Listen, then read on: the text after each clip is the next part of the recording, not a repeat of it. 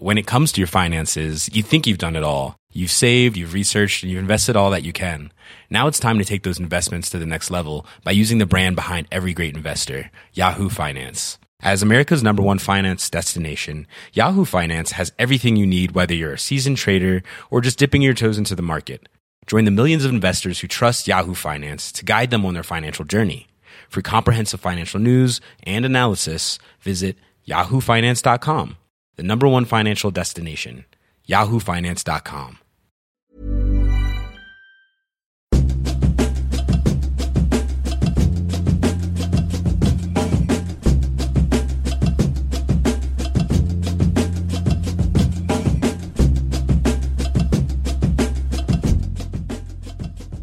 Hello and welcome to Raptors Over Everything, a podcast for Yahoo Sports Canada. I'm your host, William Liu, and joining me on the podcast this week is Michael Grange from Sportsnet. Welcome. Thanks a lot, Will. Appreciate it.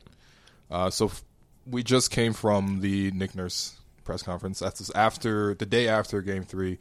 Obviously, Game 3 was sort of an emotional experience for a lot of Raptors fans. The timeline was melting down. I thought Nick Nurse just today was a lot more composed. And, certainly he was getting grilled, I think, to some degree by the media. But what are your sort of takeaways from just Nick the morning after? Yeah, I think Nick, one thing I have been pretty impressed by him all year is he does stay composed. He doesn't get too rattled one way or the other. And I've always kind of been curious about that. From the minute he got the job, and he was clear he was determined to be himself, and I think himself is a little more irreverent maybe than your average coach, a little bit more comfortable being, I would say, more frank than most coaches in terms of things that go wrong or go right, and that's always easy to do when things are going well and there's not a ton of pressure. And here you are, things aren't going well, and right now there is a ton of pressure, and I thought he was pretty consistent the way he's been all year, and I thought some of his comments were pretty plain. It's there's some issues, and if we don't fix them, we're going to get beat. But they're fixable issues. So I mean, that was sort of my takeaway. Was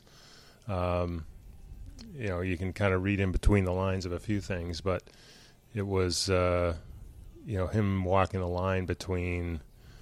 Yeah, I mean, we got some problems, and B, we're just going to fix them. We're not going to panic about them. Right. And I think, if you do read between the lines, what he's trying to say is guys like, Kyle and Mark in Game 3 specifically, but kind of throughout the entire time that they've been teammates and sort of the way this team is structured. Obviously, Game 3 was the worst example of this, but they ended up passing up a couple shots. And I think in a playoff series where Kawhi's doing everything he can. Kawhi has been amazing. There's nothing the Sixers can even do about it. They're sending 3 guys at him. But when they take away Pascal, or at least limit him to the point where he's struggling and he's, tripping Joel Embiid, and that's unfortunate, out of character for him, for sure. But you got to go to your third guys. And the talk coming into Game 3 was how they were going to make a couple of adjustments to get Gasol some more shots.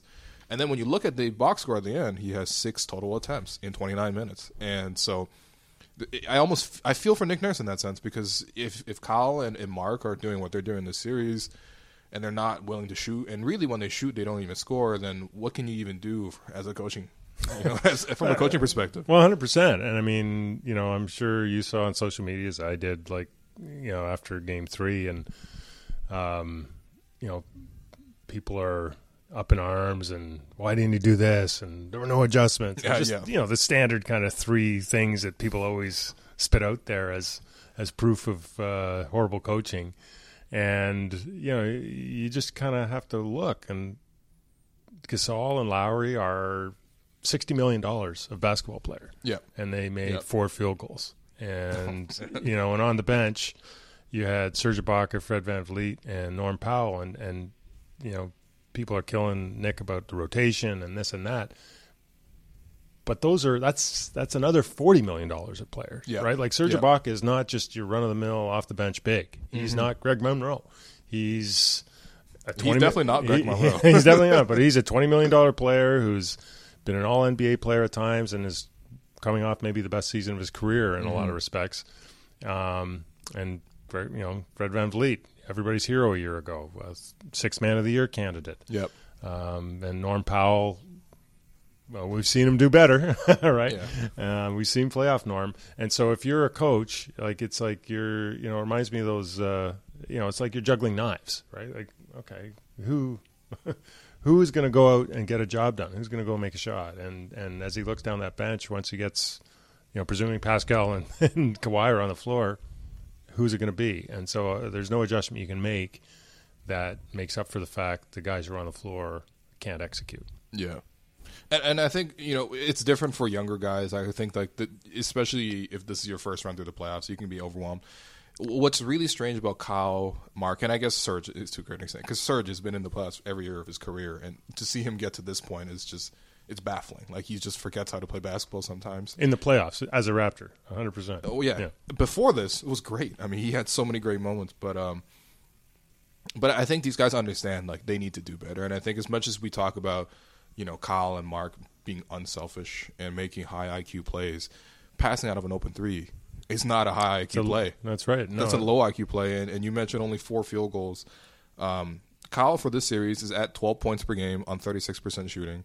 And Gasol is at 6.7 points on 30% shooting in 3 games. Kyle actually had a pretty good game, too. I think they kind of wasted that a little bit because I don't think that's the norm for Kyle anymore. But, like, do you feel like at this point in their careers it's sort of reasonable to expect them to do I think they'll play better than this for sure, but to expect them to be approaching 20 points a night? Well, I don't even know if they need 20 points a night. Let's start with 12 each. Okay. Yeah. Right? Sure. Like I mean these all 5 Sixer starters were in double figures before the third quarter was over last night. Yeah. So, I mean, I don't think it has to be an explosion. You don't need one of Marc Gasol's, triple doubles that he used to he's had a few of those, and I think he had one against the Raptors maybe. But and you don't need Kyle Lowry going off for 39 like he did in Game 7 against Miami. Like, that's not necessary. Mm-hmm. I think the Kyle Lowry you saw in Game 2 against Orlando when he made a point of being an offensive force and a threat from the beginning. I think you need that kind of Lowry. I think you saw a little bit of that in Game 2 against who were they playing? Philly. Thank you. Yeah, we're in Philadelphia. Thank you. I'm in a Marriott. It could be anywhere. Yeah. But I think that's what you need. Basically, you need 2 players who have tons of experience and all the ability in the world to really look for their own opportunities and not be so caught up in trying to find the next perfect opportunity. Good is the enemy of great is one of those coaching sayings, right? And I think that's where those 2 guys are right now. They're trying to be too perfect, and it's hurting them. And these things are percentages. They just need to turn the dial from a 7 to an 8, and all of a sudden the results are exponential. I think what's especially curious in the case of Mark, because I think with Kyle sometimes it's physical limitations. There's only so much he can do, right? Sometimes it's not even easy to get a good shot off. Whereas with Mark, he's 7 foot tall, and realistically, when he's playing pick and roll with Kawhi, the defense's priority is to go to Kawhi, and Mark's open, but then he'll still move the ball, and that part is something where if you look at sort of just the way he played in Memphis, and obviously it was different. He was like number 1B maybe to Mike Conley, but at worst 1B. The mentality is different, and you see the way he's shooting, the way he used to play in the playoffs. It's just I don't think that ability's left him by any means. I just don't think that he played like that 2 weeks ago. Yeah, exactly, right. So I just it doesn't fully make sense to me. Do you think he's expending a lot of energy, sort of going against Embiid, and therefore he's a little bit too tired to go on offense, or what is it? Because I think sometimes he has open shots, and he's a really good shooter. Well, I think he shot since becoming a Raptor. I think he shot about 43% from 3, and a lot of those are above the break. Like that's big boy. Those are big boy shots, and so he's clearly able. And but I think he made that point. I remember talking to him at one point during the Orlando series, and just at that point, I should probably look up his numbers, but he shot the ball well against Orlando. It was a continuation of what he did in the regular season, and he was just saying, look, you work on those shots, that you know that you're going to be getting them, especially with the amount of attention they're sending to Kawhi and Pascal Siakam, and you got to be ready. And I don't think that anything has changed other than, for whatever reason, he's not pulling the trigger. And that's on him. You know, nobody's asking him to be Ray Allen. It's, you know, like we're talking 3 or 4 attempts a game. And, you know, but if they're good, wide open attempts, then just you turning them down is hurting your team, because the next pass is not going to create a better shot than that. Right. I think the other main area of concern, really, from Game 3 was defensively. You see Embiid go off, an entirely different player. Right? And we know Embiid's capable of this. He is a superstar. But it was strange because I think he's played, Gasol, like 8-9 times before this, and his career high was like 16. So he doubled that. Yep. In 28 minutes, he had 33 points. What was a little bit, I don't know the way how you saw it from in Game 3, but I think that early foul where Gasol swipes at the ball, and I think he got ball, but I mean, it's a superstar in his own hometown. Yep. He's going to get that call sometimes. And that call so early in the game, I think it was either the first or second minute, sort of just changed the sort of tenor in which Gasol was able to be physical with a guy like Embiid. And if you're not going to be physical with him, he's going to take every single inch and just dominate you. And I think that's kind of how it went. I think that's a good observation. I sort of saw the same thing. You know, because the next handful of minutes, it was all about them trying to get his second foul. Yeah. And Gasol trying not to pick up that foul. And was that enough for Embiid to kind of get rolling a little bit? I mean, obviously, something was. Yeah. But it could just be as simple, Will, as this is a guy who's coming off 2 days rest. You know, he was, as we know, he was sick in Game 2. Yeah. And, you know, we don't know what kind of condition he was in Game 1 exactly, but I sort of thought if he was going to go off, it would be this kind of situation where you're kind of, you know, you got your legs back and you got your crowd behind you, and you kind of had it handed to you a couple of games in a row. And he's too good. I mean, I just don't think it's realistic to expect that you're going to hold him to 28% shooting, which is what it was in the games 1 and 2. It's not going to be like a Nick Vucevic sort of trajectory. No, I mean, he's just too, you know, he's kind of uncoverable in a way. Like you can sort of influence him and make him uncomfortable and get him to do a few silly things, but eventually he's just going to go through you and dunk it, or you know, the things that impressed me last night, that, you know, he was there, he was really active on tip-ins, like he was just always a handful.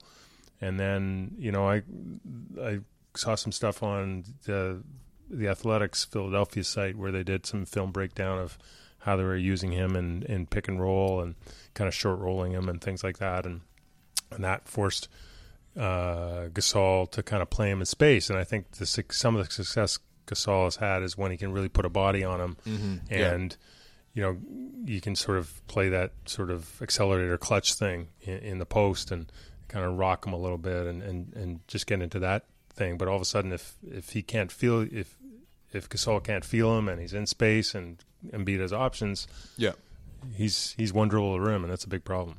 Yeah, for sure. Do you think that's like that pick and roll adjustment? I think. Do you think that's sort of a reflection of the Sixers figuring something out, or do you feel like that's sort of just Embiid feeling healthier and he's more capable of doing that? Because, you know, in games 1 and 2, he really didn't play that much pick and roll. But then if you look back on it, if he was bothered by that bad knee, and if he was sort of just game 1, it very much felt like the Sixers were feeling out the Raptors. Like, what can we actually get away with, right? And it sort of adjusted the defense and things like that.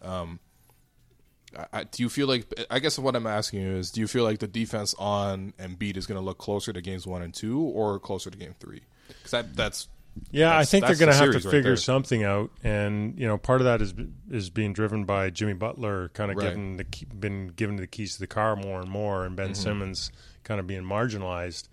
And I think a lot of credit has to go to Ben Simmons, and there's been a lot of discussion around the Sixers about, you know, who's going to shine and whose team it is, and where does he fit in along Embiid, and now you throw Jimmy Butler into the mix, and you know, the easy expectation would be Simmons would sort of kind of pout a little bit or maybe not be engaged, and instead it's been the opposite. I think his usage is way down from the regular season, but his effectiveness is way up, because he's, you know, this is a world-class potential superstar who's being content to play a role, and his role is be active on the offensive boards, chase Kawhi Leonard not easy anywhere he can, and the effort level I thought has been very, very high. Yeah. And and when there's opportunities in transition, take them. And so the next corollary of that is you have Jimmy Butler being able to really be a pick and roll force. And I thought Brett Brown last night, we had a great. I mean, he's the most poetic coach in the NBA. yeah. But he's real grandfather. Yeah, it's like wow. Beard and everything. This is that's more than I asked, but thanks. Yeah. And but he had a great line about why they didn't play a lot of pick and roll in the past here in Philly, because they didn't have a point guard or a ball handler that the defenders had to go over. You could just go under. And so how do you run pick and roll when the defender's going under? It's like screening missed was his line. Oh, that's pretty good. Yeah, that's pretty good. So I think somewhere the Raptors are going to have to figure out how they want to play that. And because the number I saw was I think they had 41 points on 35 screen and roll plays, and that's a pretty good production. Yeah, and that feels low. Just based on the feeling of the game. Yeah. Do you feel like one thing that the Raptors could do, because I thought coming into the series, like something like this was going to happen, right? I think the Raptors are kind of pretty well equipped to guard Ben Simmons. And, I think eventually the ball was going to go more and more towards Jimmy Butler's hands. Do you feel like they might try to put even more on Kawhi's plate and ask him to also guard Butler as well? Because at least that way, maybe the Sixers try to run their offense a little bit differently, and then the playoffs are all about adjustments. If you can make a coach think differently for 5 minutes, then you've won. Yeah, and Brett Brown's done that. I think to the Raptors and to Nick Nurse. I think what's super counterintuitive, and if you go back and listen to some of Nick's comments this morning, was on one hand you have Kawhi Leonard playing, as we've seen. I've wrote about it. There's been a number of people who've written about it. Like Kawhi Leonard playing literally historic level playoff basketball. Like there's the most efficient career playoff score ever in the playoffs. Yeah, there's all kinds of but the bottom line is it's him, Michael Jordan, and LeBron. That's the category he's in, and you can jumble the numbers and turn them out any way, but it's pretty remarkable. And yet, if you're listening to Nick and you're kind of looking at the way the Raptors have fallen off a cliff when he's not involved, maybe the solution is, as you're saying, is you take a little bit off his plate offensively, put a little bit more onto his plate defensively in terms of having him maybe try and make Jimmy Butler disappear. And maybe the outcome of that is that group who went 17-5 without Kawhi Leonard scored 117 points a game without Kawhi Leonard, and can somehow find itself. Right. And maybe that is where the Raptors are missing right here, because it makes no sense. I mean, the matchup maybe is not ideal for Fred and Norm and the rest, but it makes no sense that they're absolutely incompetent in the minutes that Kawhi Leonard isn't playing, because in the games Kawhi Leonard didn't play, I was looking at it today, if you extrapolate that production, they were a 63-win team. Yep. They were third in the NBA in scoring and second in assists. Yeah. So that, and then a lot of times that was on the second night of back-to-backs, as we know. A lot of times, I mean, on the road, they beat Golden State that way. Yep. I mean, it Clippers. wasn't. I'm not actually saying they're a 63-win team without Kawhi, but it was a significant sample size. Like it's a capable group that somehow has lost its way, and maybe your idea is as good as any to help them find it. Yeah, I think. I mean, look, I think it just makes sense at some point, right? Because you having Kawhi guard Ben Simmons, like there's only so much to guard with Ben Simmons, and I think coming into the series, the thought was Kawhi made Ben Simmons turn the ball over like a million times. Like that's when he's handling the ball. If Ben Simmons is not handling the ball, there's no turnovers to be made. Exactly. What are you guarding? Like Kawhi can. There's still some thought into it. Like Ben's not really shooting from the outside, so Kawhi can help and stuff like that. But you don't.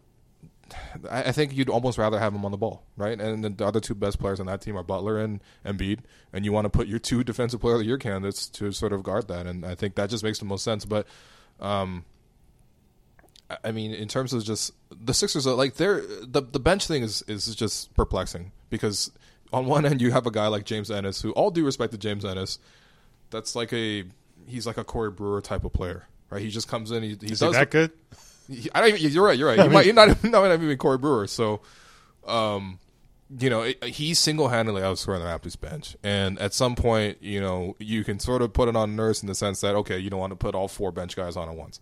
Of course, he's not really doing that for extended stretches. He hasn't done it in this series much. He's doing it for like a minute with like Jody Meeks, please buy me 1 minute. And they're like losing that minute by 6 points somehow. Right? What do you do, off the bench in the sense that like, these guys, are they lost causes, or in this specific series, are they sort of just like matchup? Yeah, I mean, clearly the matchup isn't favorable, just in terms of size, if not pedigree. But, the big outcry last night was like, how do you not have Kawhi Leonard on the floor to start the fourth quarter? This is after he just played 12 minutes, in the third quarter. And look who he had 3 starters on, and look who they were. They were your 3 best playmaker, decision makers in Gasol, Lowry, and Siakam. Yeah. So, the fact that they went 11-0 in 3 minutes with Kawhi on the bench, I mean, I don't know what a head coach is supposed to do in that situation. I feel bad for him. So I think there is sort of a matchup thing, but I also think that there's some things those guys can do. I mean, clearly the Sixers are, Brett Brown says it every chance he has. This is the best 3-point shooting team in the NBA since Gasol was added. Right. And so they're just running at him like missiles, right? Mm-hmm. So it's however big Ennis is, just sprinting at poor Fred VanVleet. Oh, man. The sun's getting blocked out. So I said this to Nick Nurse today, but the value of the mid-range game, yes, we know over an 82-game season is you can't live on it. But if Fred VanVleet's gonna get run off the line, I'm not all that excited about him trying to take it to the rim with Embiid kind of camped in the paint. So look, pump, go, pull up at 16 feet, and see the ball go in for once. And I think we saw that with that Spurs Nuggets series. I think in Game 6, where the Spurs anti-analytical approach, it worked great because guess what? In one game, if you're actually delivering on those shots, which we all know are possible, it looks great. And so I think the Raptors need to look at some of those options, that there's more to life than an open 3 or a drive to the rim. There's got to be something that's available, and you got to find it.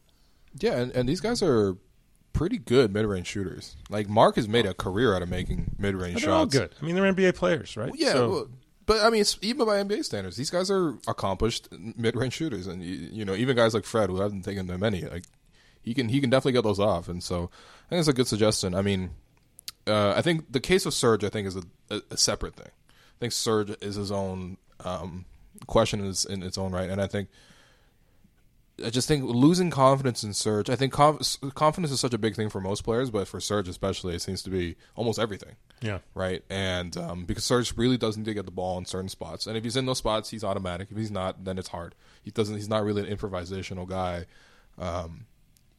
Is there anything the Raptors can do in terms of maybe moving Kyle's minutes around to just help Ibaka get some more confidence early in the game? Like, for example, in Game 3. People were like killing Nick for about not adjusting. I think he did adjust. He took Gasol earlier. He put Serge in, to sort of play around with the minutes and stuff in the rotation, and that's what everyone was asking for. But then Serge comes in, and the first shot he gets is that Danny Green sort of behind the back, and it's in the mid range, is wide open, and he misses it. And from there, I'm just thinking, this is not going to go well. Yeah, I mean, I don't know. It's one of these things where we wonder if the coach can tweak it and do this or that.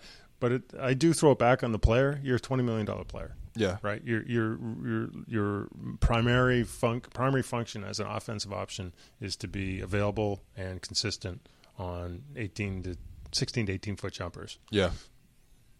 You got to knock them down, right? And if you can't, then the team suffers and maybe they lose. So. Like I guess you want to try and marry Lowry's minutes with Ibaka's a little more where you can. Of course, that effectiveness depends a little bit on Lowry being effective and aggressive too. Yep. If you want to go way outside the box, maybe you start Serge. But again, we're now we're now in a point where every decision is so critical that if you start going kind of radical. Okay, Patrick McCaw. We need more Patrick McCaw. Yeah. Or people haven't seen Pat McCaw play in like a month plus. The cries for Jeremy Lin are like, are we really serious? I think there's like, you got to evaluate and go, you know what, at some point, maybe you do live and die with Fred VanVleet, or you do live and die with Serge in the role he's in, and if they fail, then it's on them. And it's not like you're dying on principle. You're just saying these are the best people suited for the job, and if they can't get the job done, no, we're not going to win. Yeah, and that's a good point, right? I mean, like, one of the most standout moments from last year's playoffs was Bebe making a 2-minute appearance, and the Raptors, I think they got outscored -12. I feel like it was 10-0, but it could have been 12. It could have been 12. Regardless, it was. I seem to remember. I think it was the second quarter in Game 2. Yeah, it was end of. No, it was Game 4. Game 4 in Cleveland, and it was pretty last gasp. Yeah, and so it was. But the Raptors are still in the game, and Bebe plays literally for the first time in a month. And yeah, they go 10-0 into halftime, and it was spectacular. Like it was, it was such like a disaster. No, because it wasn't like just Bebe happened to be on the floor when all these bad things happened. No, it was his fault. Yeah, like he was the reason all those things happened. Yeah, either a turnover or a missed shot or this or whatever, and you felt for Bebe because, and it's interesting, you can sort of draw a line, probably not straight, but there is a connection between the way Nick Nurse coached this year and that moment, because a lot of what Nick Nurse, as we all know, was about this season was flexibility and getting people into unusual roles and maybe some different lineups. Much of that was forced on him by all the reasons we know. It would have been interesting had he had, like last year's team, I think every starter played. Like they had 7 guys play 77 games or some crazy number. Yeah. So it would have been interesting last year to see with that kind of continuity. First of all, the Raptors would have won 70 games. 60 something, right? Like it would have been nuts. Sure. And so you wonder if he would have been as flexible with all his tools available to him. But the point is, I think Nick Nurse wants to be the kind of coach that has guys ready to, spring on somebody when needed. Except, guess what?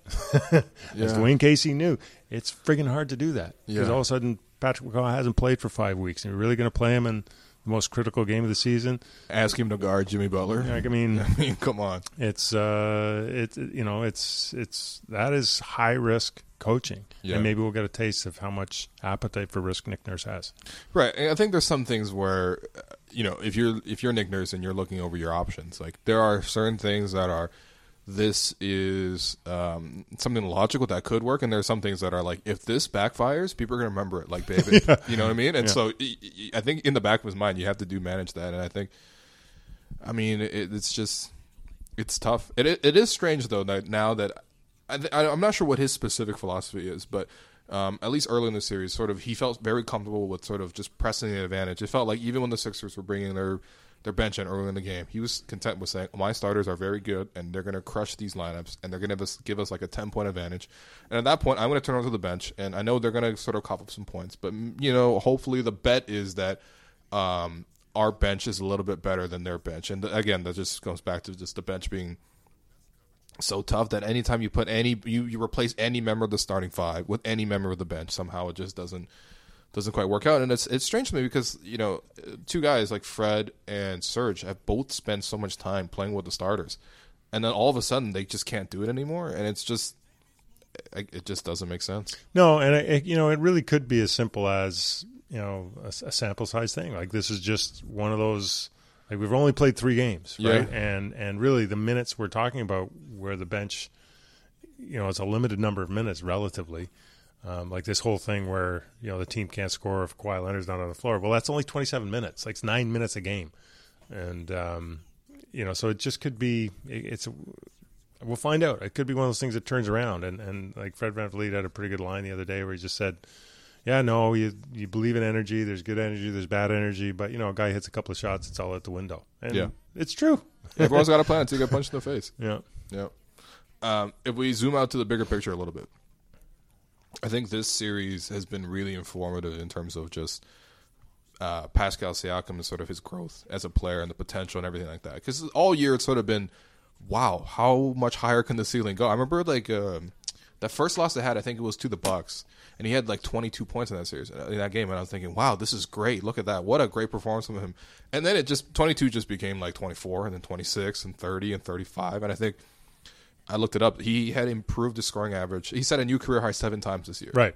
All the way up to 44 points. Right. I remember I was in Atlanta on the night of the trade deadline, and he might have had 35 that night. Him and Fred were crazy. I'm pretty sure it was the 6th time. And I remember asking that question, like, how many times can a guy set their career high in a single season? And he kind of, I don't know. And then like a week later, he goes off for 44. I mean, it was bananas. So, and he's done it against really good teams too. Mm-hmm.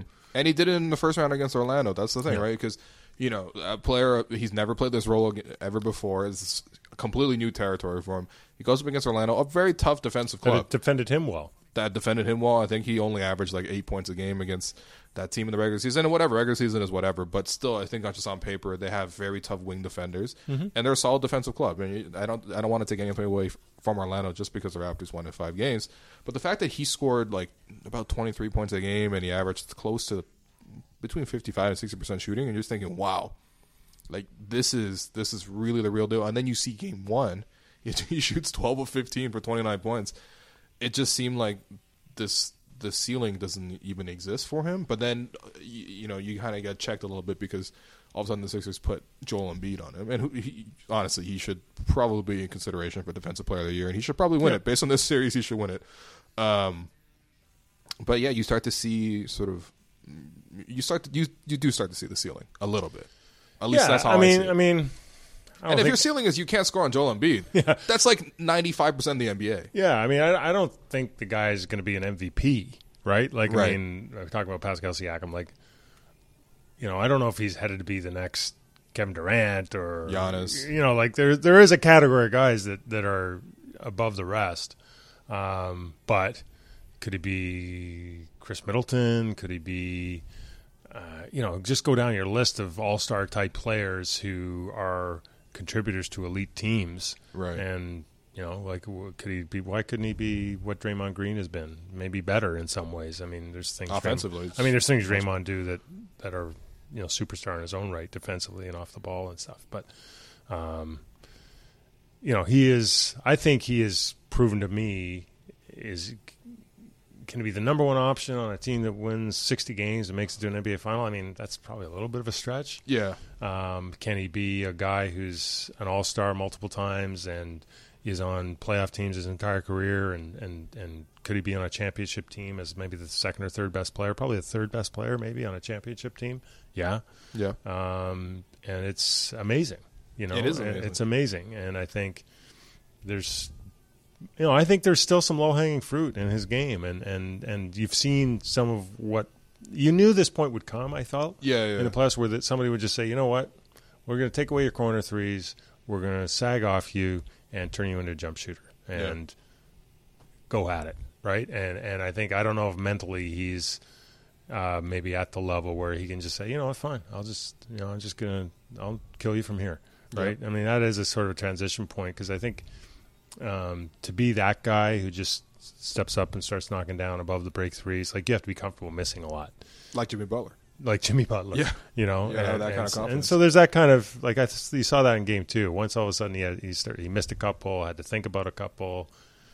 It's a tough hurdle for guys to get over, but he's been a revelation and it's been awesome. Like, I mean, if you like basketball, you like Pascal Siakam. It's simple. Yeah. And I think like, a series like this, experiences like this, is going to be really informative for his career and development, right? Because you got to work off something. He's already basically not mastered, but close to mastered most of the other parts of the game. He's got the corner three. He's developed all the one-on-one moves, and this is sort of where he has to develop as he goes on. And if the Raptors do manage to get past the Sixers, it's not going to get any easier. He's probably going to against Giannis, who's the bigger version of him, right? Like stronger, faster, longer. Doesn't shoot as well though. Doesn't shoot as well, you're right. But, I mean, that's defensively. That's I can't even imagine how anyone would score on Giannis. No. And then after that, if you do go to the finals, it's like Draymond Green. So we're talking like the best of the best defenders. Yeah, you're in the big leagues. But I think the Pascal Siakam is You know, he's gonna go. He's one of the funnest Raptors of all time. Like I can't. I don't even know if there's an equivalent story. You know, right? He's like a Pops Spencer Bonds who got actual basketball skills. Yeah, I was very excited for Pops. Good dude. You know, works for the Spurs now, I think. Yeah, he's like a front office guy. Yeah, I'm happy for him. Yeah. Even bigger picture. And this is getting to that territory of, Kawhi Leonard and the elephant in the room and things like that, right? Because we both mentioned that Kawhi has that great Jordan-esque run, really. I mean, only like 3 minutes, but it was Jordan-esque in that moment. LeBron-esque, I would say. And he keeps the Raptors within 7 points to start the fourth quarter. And then the rest of the guys come in and they give up 11-0. And he sits for about, I think, 143 seconds. And all of a sudden, the game's over, right? And the Sixers are trapping him at half court. During those 143 seconds, when he's watching his team sort of perform like this, what do you think is going through his mind? I don't want to... I need to get hydrated. That's actually probably how Kawhi thinks. Yeah. Like I don't think he's having existential thoughts. Like that's one thing I'm confident in is, I'm certainly not privy to very much, but I don't think he was reading too much into anything. I think he lives his life pretty much as we see, which is what's in front of him, what's next. But at one point, the season's going to be over, and if it's over sooner than later, I'd like to say it'll make the decision one way or the other, but I mean, who knows? Even a guy like Paul George, they lose that first round series to Utah, and it looked like there's no way Paul George is leaving. Yeah, and then he stays. Yeah, they had good fishing in Oklahoma City, so we like that, right? So, I mean, maybe that's the key, right? Is we don't offer some. Maybe Kawhi's into surfing. We don't know about that. I don't know. We need to know more about Kawhi's. Yeah, it's impossible. But I think so. I don't know what he's thinking. It's fascinating, right? Like had he kind of wanted to in San Antonio, he could have signed somebody. Told me it would have been the most lucrative contract in NBA history. So not only would it have been the supermax, but because it was a no tax state, his take home would have been the richest single salary package in the history of the NBA, and. It's not clear whether he ever actually offered that, but it's pretty clear had he wanted to stick around, they would have. Yeah. And, and then so now your option here is to look at $190 million. And so I've always kind of thought that there's no way he's going to walk away from that much money twice. But, the guy's kind of inscrutable. And, it's not even clear if – Kyle Lowry was 23. You know what I mean? Yeah. If Pascal Siakam was 6'11", like if you had the most optimal circumstances, what do you even want to say? It's just we just don't know. But I would agree that a hasty exit and moments like you just talked about at the start of the fourth quarter, they probably don't help. Yeah, definitely. And if this is. I don't want to say if this is sort of like the last couple of games we see, or like this is the rest of the playoffs or what we see out of Kawhi. But I do think that as Raptors fans, like you got to really take in and absorb this experience because like this is what they mean by superstar, elite, Hall of Fame, like all those adjectives. We kind of throw them around a lot now. Yeah, what I mean? Like yeah, sure. Pascal is a superstar. Sometimes he is a superstar, but real superstars are superstars literally all the time, and we're seeing that with Kawhi, and he's had such a great run, and you just got to appreciate every single moment of it because again, like what did he say in the press conference? If you focus on, if you look at the future, you'll trip on the present or something. Yeah. No. Incredible. That should be in a college poster somewhere. I'm sure that's where he got it, but I think no, it's true. Like Vince at his peak. Like there's been flashes of guys for portions of years, and like DeMar, people love to kill DeMar, but I remember that run he had at the beginning of the season 2 years ago, and he averaged like 37 points a game for the first 10 games or something. Like him and MJ were the only two players that started. Some nutty stuff, but you're right. Like it's at moments like this when a really good defensive team with a ton of talent is helpless against you. There's like five guys in the league right now that fit into that category, and the Raptors have one of them, and It took 25 years for him to get him. So it could be. You got to appreciate it for sure. Going even bigger picture, and I'm looking at this in the sense that of like the moral obligations of Adam Silver. Is that how big picture? No, not that big. Not picture. that big. Okay. I'm talking like the front office. At some point you do change everything else. And I don't think it's fair, by the way. It's just like, oh, look, you lost to a very good team. Like, realistically, the Sixers are a very, very good team. Oh, yeah. Right? Losing to them shouldn't really be as sort of doom and gloom as it is. But, after changing everything else, you change the coach, you change the star player, you sort of changed all the role players more than once. Do you feel like any sort of heat drops comes back on Masai or anything like that? And I don't think no one's going to say fire Masai because this and this. But do you think there's any heat whatsoever? Me personally, I don't. I think from the minute this deal happened, it was pretty evident, right? The upside was this guy likes it, he's healthy, he sticks around, and you have a new, another 5-year run. All of a sudden, you're the Dallas Mavericks. You've been in the playoffs 11, 12 years in a row, and maybe you squeeze a championship in there somewhere. The worst case scenario, the guy can never play for you, and you blew up your team for nothing.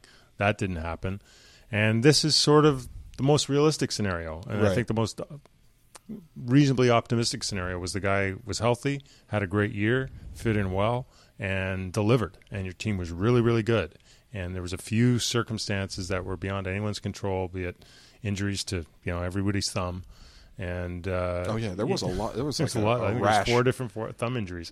You think McKechnie was running to Foot Locker every day to get shoelaces? Yeah, I don't know, but because I think we said this before. If this team was healthy, like people forget, they were 20-4 when JV went down. Yeah. And so if he never gets hurt, or if they're just healthy the entire time, like I swear to God, this was a 67, 68, 69 win team. It was, yeah. And so in those circumstances, how can you really? You went for it, man. That's as simple as you can say it. You went for it, and if it doesn't work out, and it still could. When I say not work out because you don't get to a finals or you don't win a title, then to criticize somebody on that is fine. And you knew going in, if it got to this point and it didn't happen, well, then you're probably recalibrating anyway, and at least the decision was made for you.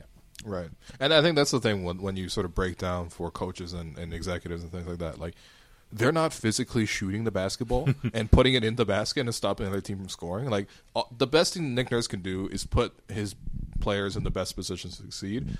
And the best thing that Masai can do is give Nick Nurse the best possible players to succeed in those moments. And I think on both fronts, you can maybe argue for a couple things with Nick, but I don't think he's like mismanaged the series by any means. No. And I don't think Masai has done anything to warrant it. I mean, I don't know. If you're going to get really nitpicky, Blake Murphy had that really good story where he kind of outlined all the little nerdy moves they made that saved him about $18 million and got them out from a little bit of luxury tax. Greg Monroe being one of them, right? Like that move saved them $4 million.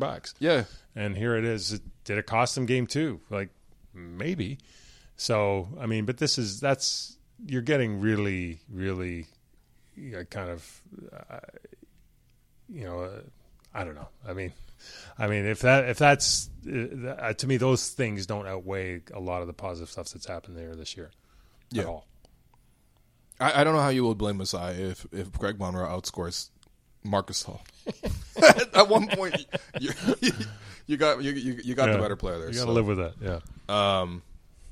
Quick prediction before we talk about the piece that you wrote for on Sportsnet, which I thought was great, and I tweeted it out a couple times. But just looking ahead to the rest of the series. So the Raptors have been in this position a couple times, down 2-1 in the series. Not with this current team, but whatever. This current team still somehow gets compared to previous teams. Is this one closer to in 2017 when the Raptors lost Game 3 to Milwaukee, 104-77? It was a disaster. Bucks fans, I think, chanting Bucks in 6.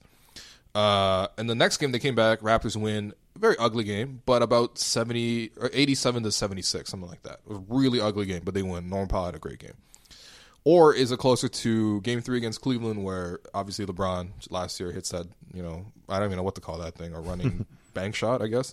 But he hits that, and then the next game they come back. They completely collapse. They lose 128-93. The last moment we ever see of DeMar in a Raptor jersey is hitting Jordan Clarkson in the head and getting ejected. I can't believe that's how it ended. Yeah, but I mean, Jordan Clarkson. If you were going to hit one guy to end your Raptors career, he'd be the one. Yeah, him or J.R. Smith, actually. Yeah. There's a couple. But which one do you feel like it's closer to? Oh, definitely the Milwaukee Yeah. thing. I mean, that was a first-round series, but there's some parallels between an emerging Milwaukee team and I guess the Sixers are a little bit further ahead on the food chain. But I remember covering that Game 3 in Milwaukee, and the building was just super intense, and they were terrible. Like they were, that was like that was probably the Raptors' worst game ever. They were 0 for 8, and he was 0 for 8. And then he comes back, and I played, I would say maybe his best game ever as a Raptor. I mean, like it was a super low-scoring game, and he went off for, I think he had 33, and he had 5 assists that game, 4 steals. And I remember it's like every bucket was just like... Yeah, I was pulling teeth. Classic Raptors playoff game. He just had to work and work. And, I was kind of reflecting on that a little bit. I'd say... you're pretty sure you're going to get something like DeMar out of Kawhi, but what you need in Game 4 is something like Norm out of Norm or Fred or somebody. I mean, that was he hit. Well, you need something like what Norm did back in that game. That's what I mean. From like Kyle and Gasol. or anybody. Yeah. I mean, but that was because they inserted Norm in the starting lineup for JV and but the point being, you need somebody to step up. You need somebody to make some shots and change the. Tilt the defense a little bit, and if you don't, you won't win. Yeah. I mean, I think if the Raptors get through this, it's through defense. And I think that's one of the things that I took away from that game was just the way the Raptors locked in defensively. I think some of their adjustments helped, and Jason Kidd coaching on their side, I think, helped too. But the Raptors, I mean, they locked in, and even DeMar is out there getting steals. Yeah, no, it was everyone follows, right? It was an amazing game to be at because it was just like this was 5 guys or 10 guys, whatever the number was, just 100% committed to doing whatever it took to win a basketball game, and it was pretty powerful to watch. And they went on and won the next 3. Yeah. So. That was one thing talking to Nick Nurse today. Like he was really like befuddled. He's like, who were the 6 guys who played so hard in the previous 6 playoff games against Orlando and Philly, and then they didn't. They just didn't. Like it could be as simple as that team did not play hard enough to win that game or even compete in that game. And so I think we can be 100% certain that's not going to happen again. There's no chemistry things here where these guys are trying to quit on their coach or anything stupid like that. So they got slapped, and I presume they'll come back and punch back. Yeah, for sure. I hope so too, and hopefully they win 3 straight to win the series. That'd be great. Cool. I'd like to keep covering the Raptors. Okay, the last thing I want to talk about was your story up in Sportsnet. I think it was right before the Sixers series? Yeah, it ran for the first time, I think, the day before, the morning of the game 1. So Saturday morning of, yeah. Kyle Lowry is actually a nice guy. He just doesn't care if you know it, which I think is very funny. I think. First off, do you think this sort of reputation that Kyle had as sort of a difficult guy? Do you feel? I think he still has it, to be honest. Okay. Yeah. But do you feel like that's something he earned, or do you feel like that was sort of a perception based on what people derived from the... I think he earned it. Like, I mean, like it's tricky, right? Because why is that perception out there? Well, because when he's the public face of the team, and we've all seen him do and been, I wouldn't say the victim of, and been a participant in, whatever mood Kyle is in on a given day, and then you add that in with, some documented things he's admitted, the way he's butted-headed with coaches. And then you add in some other stuff I've kind of heard and some stuff I've reported. And the guy is a difficult... When it comes to your finances, you think you've done it all. You've saved, you've researched, and you've invested all that you can. Now it's time to take those investments to the next level by using the brand behind every great investor, Yahoo Finance. As America's #1 finance destination, Yahoo Finance has everything you need, whether you're a seasoned trader or just dipping your toes into the market. Join the millions of investors who trust Yahoo Finance to guide them on their financial journey. For comprehensive financial news and analysis, visit yahoofinance.com, the #1 financial destination, yahoofinance.com.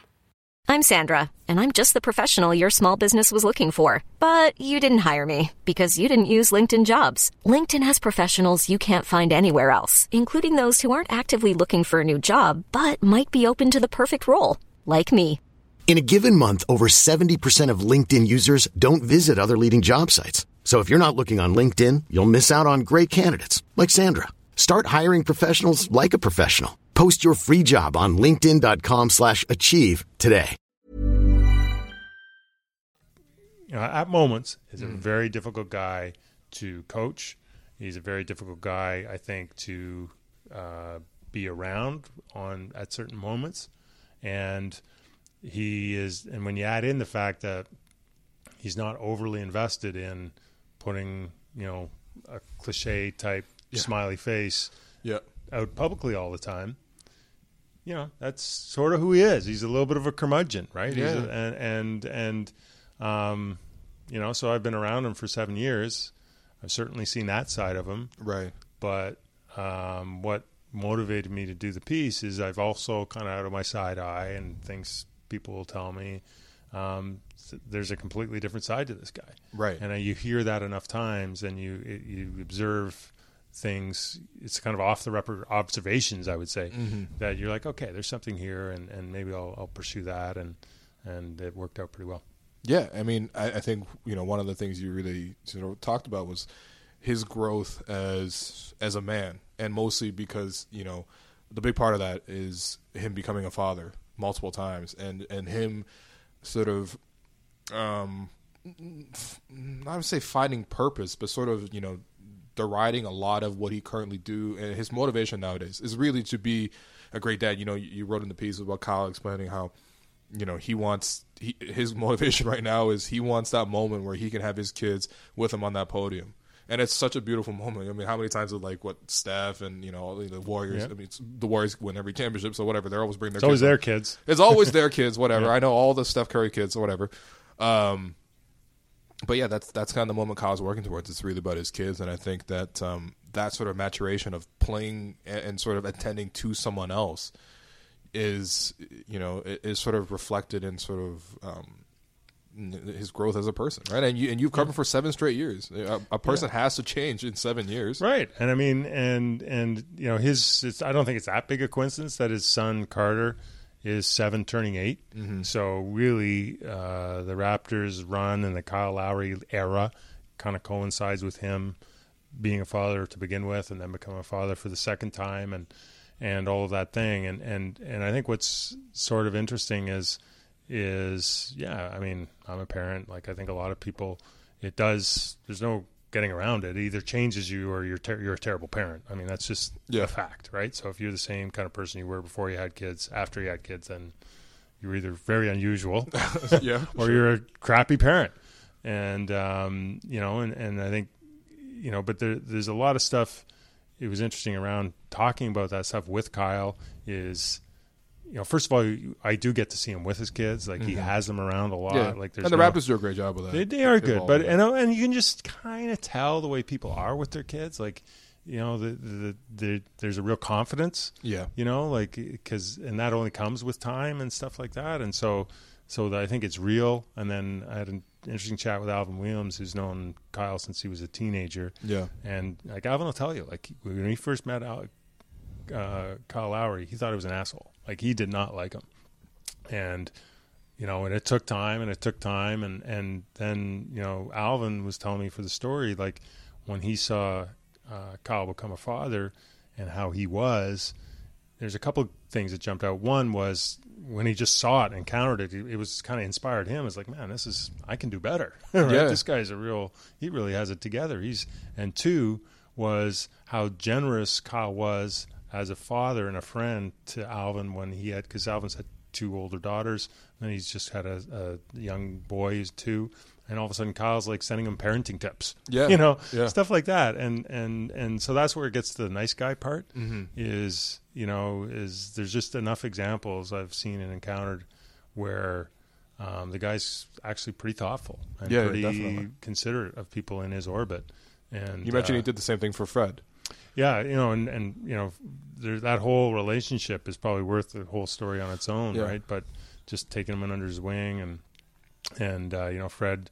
So the interesting thing about this story is I just kept bumping into these little anecdotes, and I thought, okay, there's something here, and him going and finding the game ball for Nick Nurse after the first win, like the coach killer. This is Kyle Lowry, the coach killer, like making the time to go find that ball and present it and to the rookie head coach. I mean, that's pretty good. Yep. Or Fred saying like, look, man, when I got rich all of a sudden, and I've got to think about wills and estates and how to make sure all my finances is in order. Well, think about that. Yeah, it's a lot. Like who would I wouldn't know who the fuck to go to. Yeah. So it's Kyle Lowry. That's my plug. Luckily, we'll never be rich. So.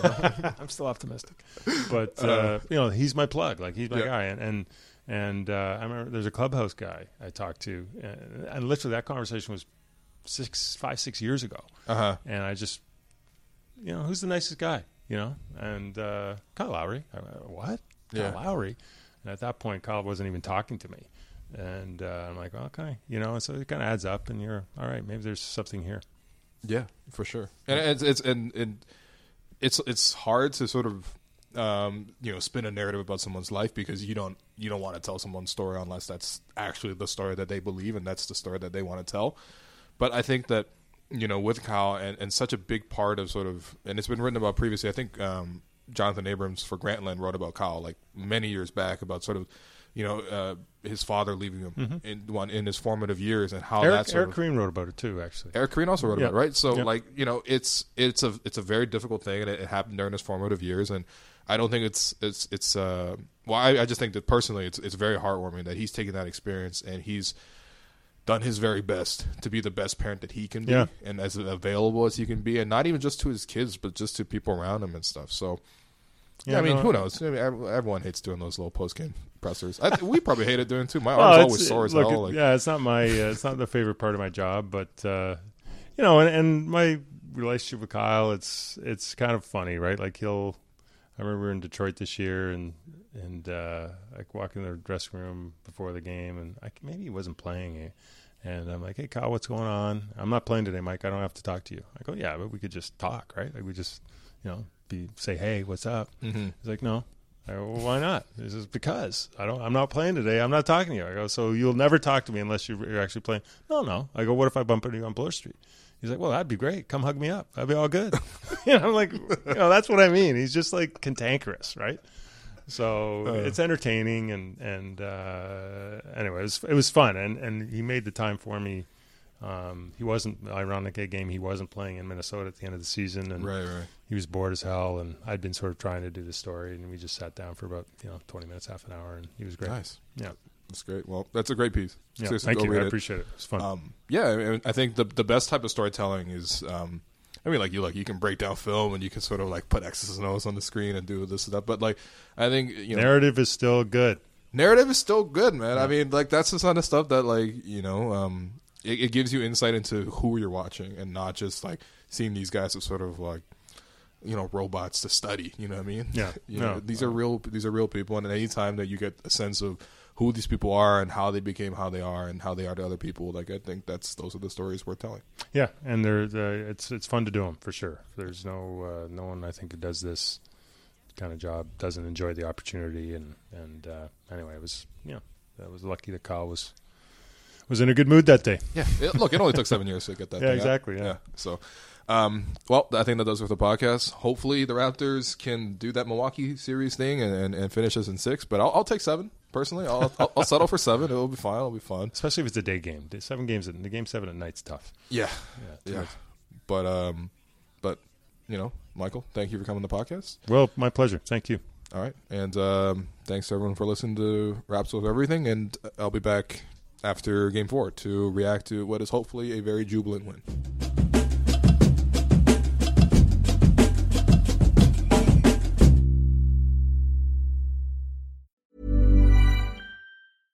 when it comes to your finances, you think you've done it all. You've saved, you've researched, and you've invested all that you can.